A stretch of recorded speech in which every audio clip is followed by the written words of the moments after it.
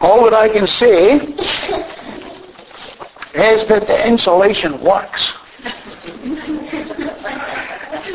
I came in by the building the other day and I saw Adam and two of the other up in the building there, and they were rolling out all this stuff and this. Oh dear, I wouldn't do that for a pension. But sure does work, I'll tell you. Graham, I don't know if you and I could have gone up in that loft. I know I could. That's great. Well, I want to say that Ian White's family is in our prayer at this time.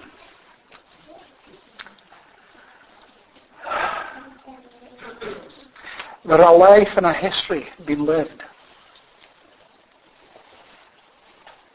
And as human as they are, we all face the same difficulties. It's the fate of every person ever lived to go through difficulties in life.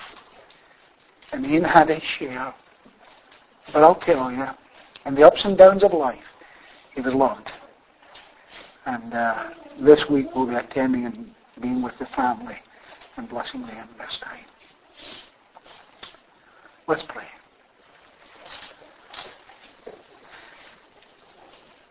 Heavenly Father, right now our hearts go out to Ian's entire family. And we pray that you'll bless them in the days that lie ahead. We thank you, Father, for the memories of the one that loved them and they loved him. And we thank you, Father, for every expression of your love for this family.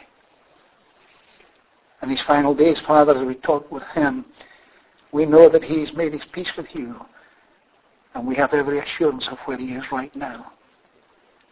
But bless him, Father, because difficult days lie ahead. We pray that you'll be with them, especially when it comes to laying his remains at rest. Bless the congregation here, Father, to undergird them with their love and their care. In Jesus' name. Amen. We had a fine 2 days up in Arbroath. And came home last night. It was late last night. But it was great to see them this morning. Up breezy and early in the morning.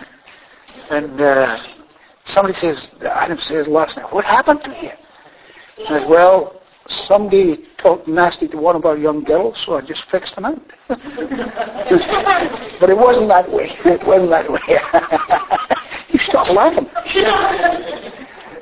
No, I walked into a tree, a bush with thorns or whatever it was, and bang. And last night it was bleeding all over, but it looked worse than it really is. It's just a little scratch, but my wife wouldn't kiss me anyhow. So. Okay. Now, I believe I've told you a story which is true of a brother in the church in Oklahoma. And he was playing basketball with his kids out in the yard. And in some of these older homes that were built up, there's a space underneath them. The ball had gone underneath, and he said to his young boy, go get the ball, son. And he went underneath there, and up underneath the house. And he was just never coming out. His father said to the brother, the older brother, go get your brother out there, in there. And he screamed back, Dad, snakes. And there was a den of snakes, and it was rattlers. And man, because the boy went in there, and it's not that they saw, well, there's a human being, we're going to attack him, but they were threatened, and man, they just woof, and bit the boys. His dad leaned in and dragged them both out, and he threw them in the back of the car, reversed out of his driveway, and he ran over his daughter. And when he put on his brakes, the back wheel was on top of his daughter. By the time he got him to the hospital, 3 of them were dead. Now that is a true story. However, I did read of one story, whether it's true or not, I doubt it very much, but it serves the purpose for the lesson this morning. It was a beautiful day, and this boy was playing outside in the backyard, and he was having a wonderful time with himself, but his ball went into a pile of shrubs and old dried out tree branches, and he was poking about looking for the ball, and there was a snake there, and it bit him. And it was a deadly bite. This snake had crawled up into that pile, and it was frightened by the appearance of this boy. The boy very soon was unable to breathe, and he lost consciousness. And by the time they got him to the emergency room, he had succumbed to the deadly toxins of the snake in his blood. And the parents were told that their only son was dead. Think about it. His father now, he went and hunted down this snake, and he killed it. And he actually took it to a taxidermist and had this snake just all stuffed as these guys do. It was mounted on a pedestal, the snake that had killed his son.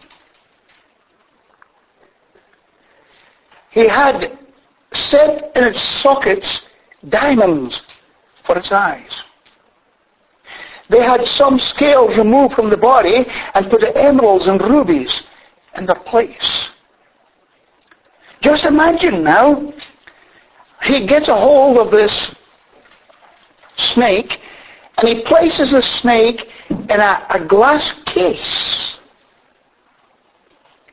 And you could see it mounted, poison coil ready to strike, and you could see its fangs and its mouth. Behind the glass case is a red velvet covering. Or it might have been a beautiful thing to look at.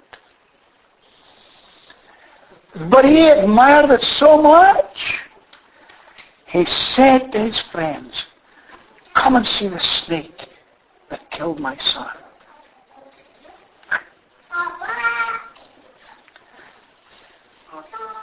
Look at its exquisite markings. Observe carefully the elegant features, and they are beautiful, wonderful creatures. And notice that coil position, ready to strike. And he says, "Have you ever seen such a beautiful specimen as this?" Now I ask you, could any of us comprehend doing such a thing? Could you imagine?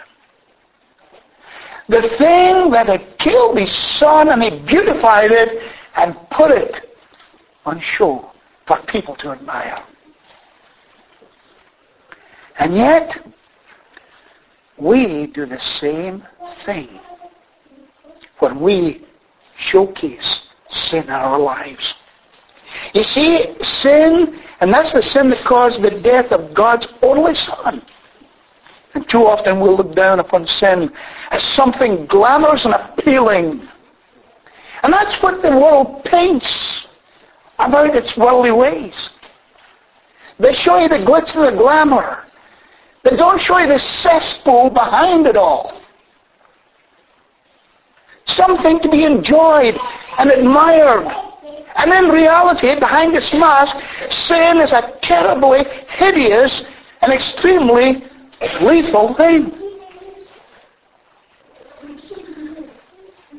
And as preachers, now I speak as preachers especially, and this includes Ronnie as fourth preacher, we've been in situations and we've seen the havoc on families because of sin. We've seen ruined lives, families and homes broken asunder, broken friendships. And it leaves hearts full of guilt and loneliness, and yet people showcase sin as if it was something wonderful. And after the weekend in the workplace, you would hear about it all from the fellas. After the weekend was over. And instead of showcasing sin in our lives, we need to shun sin. Recognize it for what it is. It's despicable and it's deadly. It caused the death of God's only Son on the cross at Calvary. And it's only in the shadow of the cross of Christ that we understand the horrible nature of sin. It was sin. S-I-N is a very little word, though it often spells disaster. I must leave it very much alone, or it may become my master. It's insidious. It'll work on your mind and in your heart, and before you know it, you're captivated by it, and it's strong. It was because of sin that Jesus endured a cruel, torturous death by crucifixion. Without going in too much about the crucifixion at this time, have some of you seen the Passion of Christ? I saw it 5 times. And you know something? I'd like to see it another 5 times. Because it gave us a reality glimpse of what the victim went through when he went through the Roman crucifixion. Remember when Jesus came up through the city and he fell at the weight of the cross.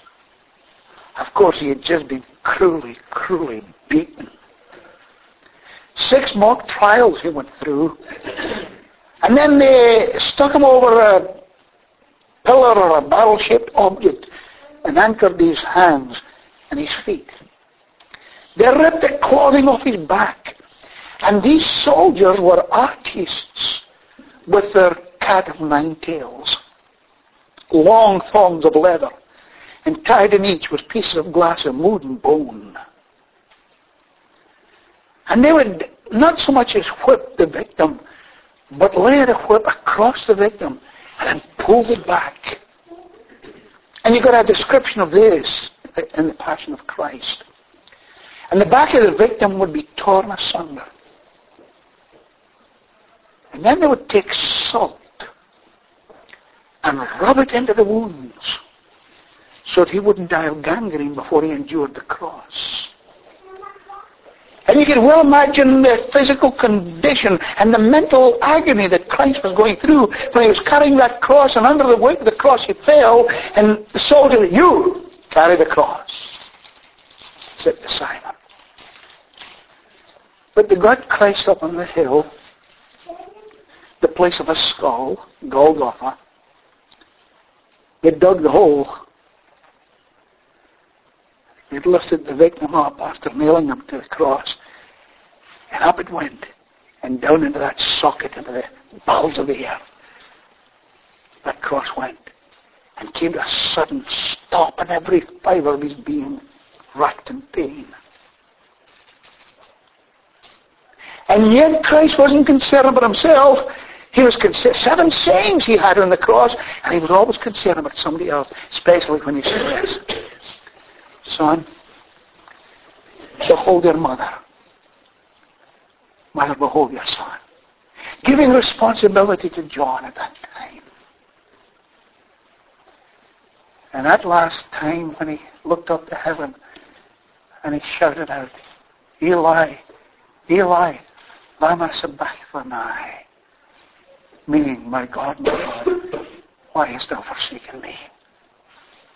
See, Jesus had to bear the cross alone. It was because of sin. He took the burden of the world's sin on his own shoulder. He became the sin bearer of the world, and God at that time had to turn. He had to allow Jesus to take this by himself, the supreme sacrifice.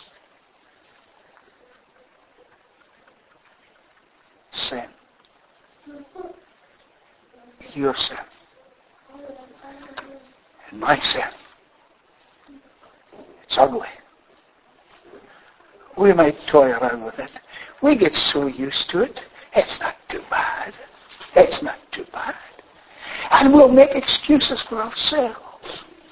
And yet, God in His holy nature, His holy character, cannot, it's a total impossibility for God to have sin in His presence. He banishes sin.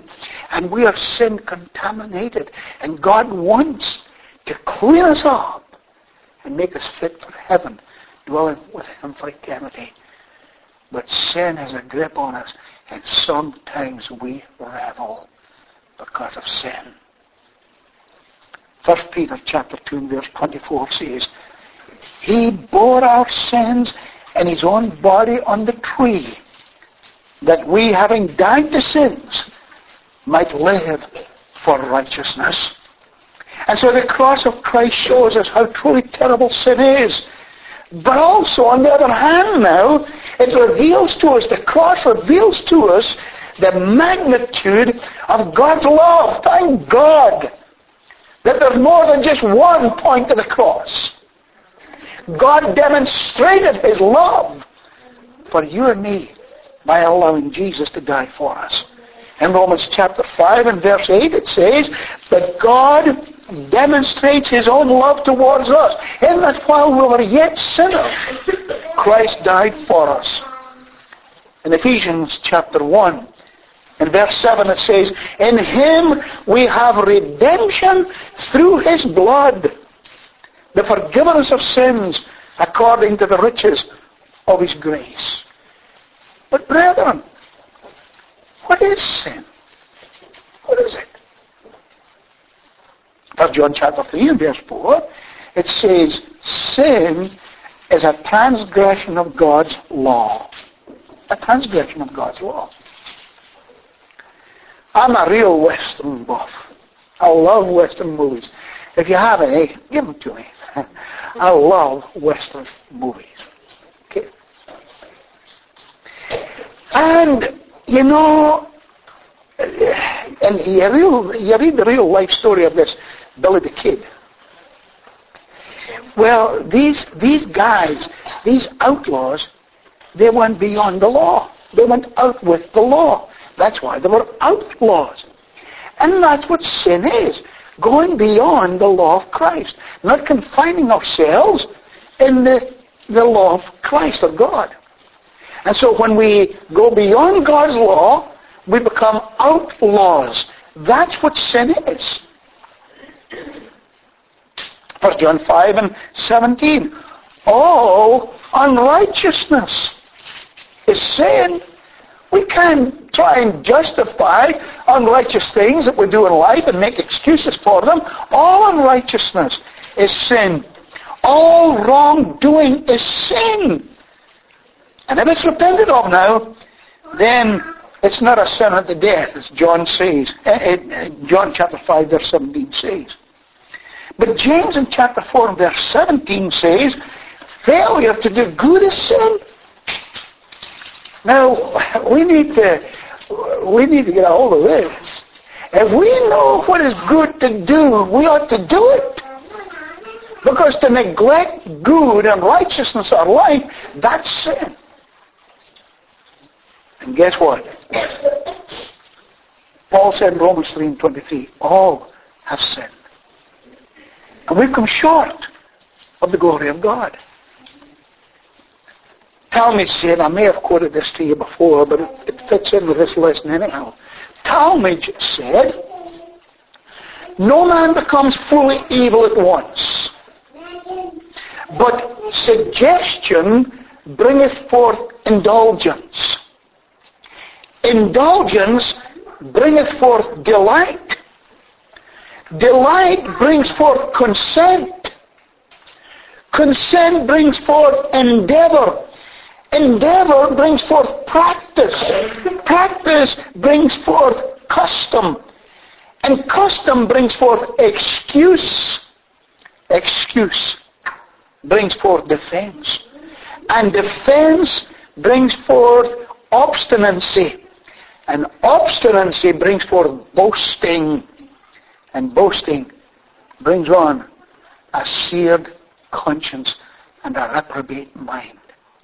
It is a progressive thing, and it gets much easier until it controls you unless you do something about it.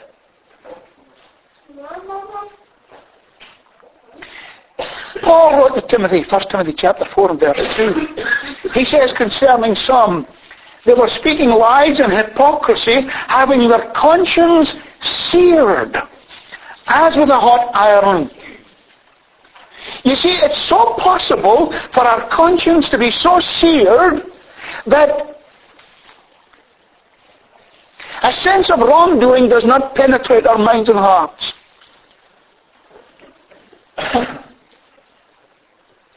You know, a blacksmith? I used to work there in the blacksmith shop when I was plumbing and heating. And I used to go down and get certain things made, brackets for walls and stuff. And I used to help them make up these and the forge going. It was fantastic. And learning about metal temperature and not to burn it and, you know, and how to cool it and stuff and all of that. But I used to pick up pieces of metal. It was so hot. And that same blacksmith would pick it up and say, "What are you talking about?" Because his hands were callous and the heat couldn't penetrate through. Some people's hearts are so hardened that their conscience is seared and cannot be penetrated. And I know some people who have gone so far in sin to the point of no return. That's how Satan can get a hold of people. To the point of no return. It's not that God can't save them, but they've hardened their hearts so much, they'll never come back to God. Being a diver, maybe I've expressed this to you. Being a diver, I understand that, well, take a piece of cork, and you take it 25 feet beneath the surface and let it go. It'll go right up to the surface. Take it down 100 feet and let it go. It'll go all the way to the surface. Take it down 150 feet and it'll struggle, and then it'll come up to the surface. And take it down 200 feet, it can't come up. The point of no return. The pressure is so great in the atmosphere, is so great that it pushes the cork to the bottom of the sea, and it goes on the tides around the world on the bottom of the sea. And we know that for a fact. You can trace it. Go around. And people's hearts can go so low, and their conscience can go so low, and see it so much, that they'll never come back to God. You know something? And there's a preacher here today. We've seen that happen. Seen that happen. That they were so hardened. And we toy around and we showcase sin as if it was something great to revel about. But it's damaging. In Romans chapter 1. Did we have that reading today? No. Romans chapter 1. Let's just go there. Brethren, it's good for us to just go have a reading of God's Word concerning this. Romans chapter 1. Now, I'm going to break in verse 21. I'll break in at verse 21. Now, I'm reading from the New King James Version, okay? And here we go.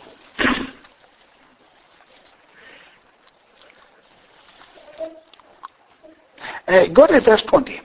For since the creation of the world, His invisible attributes are clearly seen, being understood by the things that are made, even His eternal power and Godhead, so that they are without excuse. Now watch verse 21. Because although they knew God, they did not glorify Him as God, nor were thankful, but became futile in their thoughts, and their foolish hearts were darkened. Professing to be wise, they became fools, and changed the glory of the incorruptible God into an image made like corruptible man, and birds, and four-footed animals, and creeping things. Therefore, God gave them up to uncleanness in the lusts of their hearts, to dishonor their bodies among themselves, who changed the truth of God for this lie, and worshipped and served the creature rather than the Creator, who is blessed forever. Amen. For this reason, God gave them up to vile passions. For even their woman exchanged the natural use for what is against nature.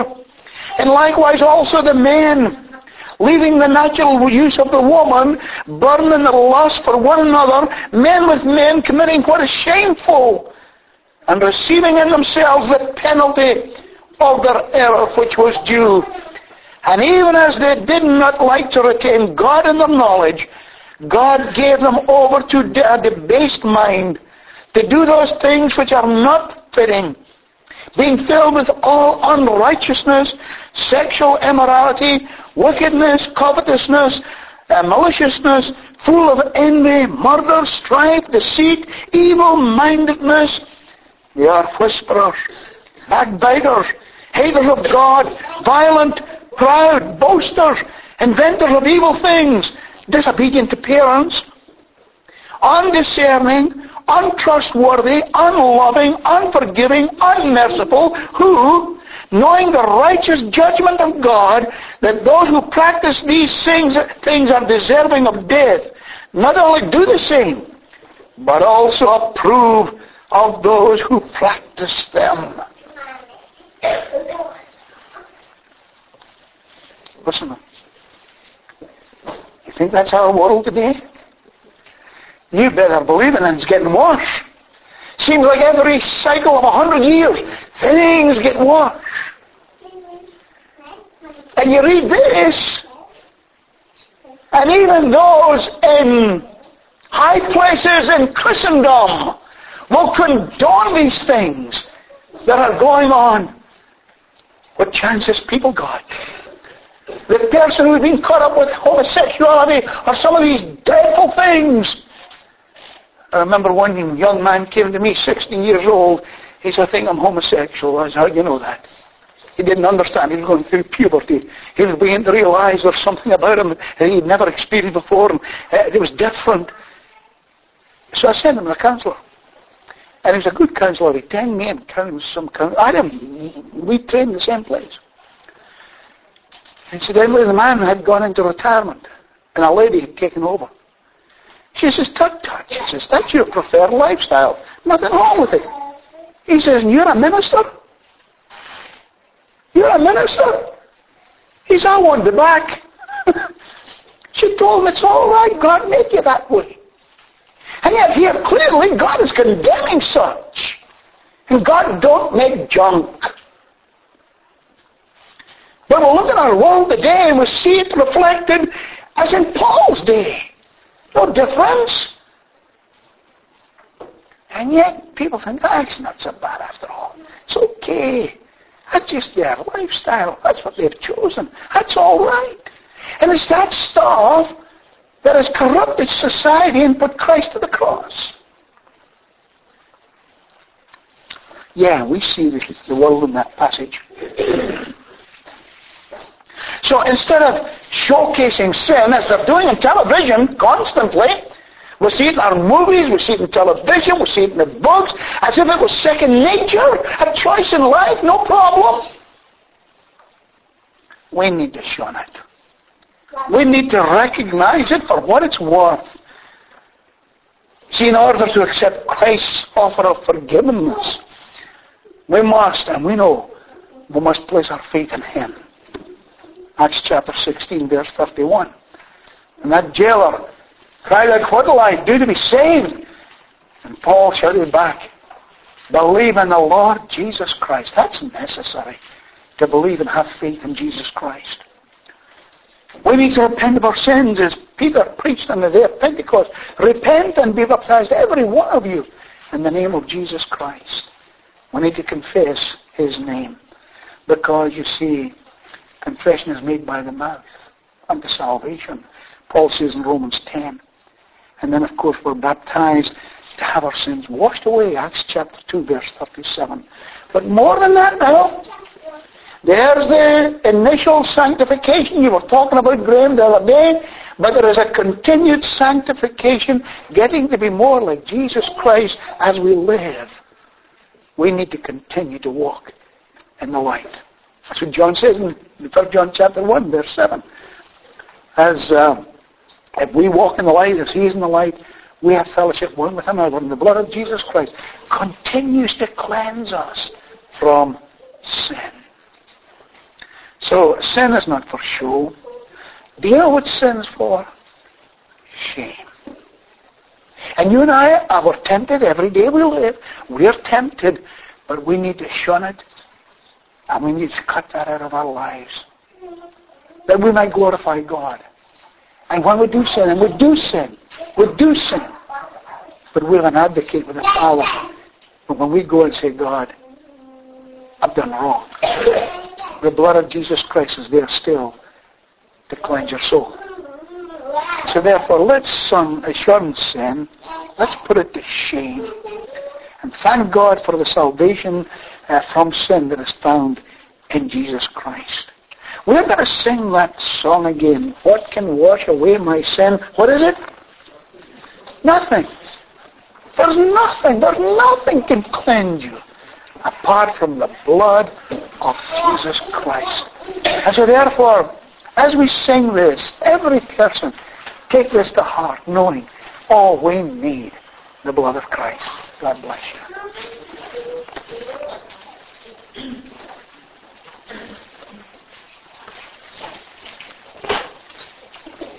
Cha ngày sinh ru xem number 9 không?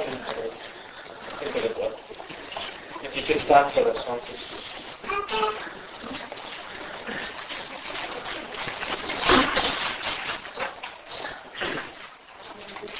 What can wash away my sin? Nothing but the blood of Jesus. What can make me whole again? Nothing but the blood of Jesus. Oh, precious is the blood.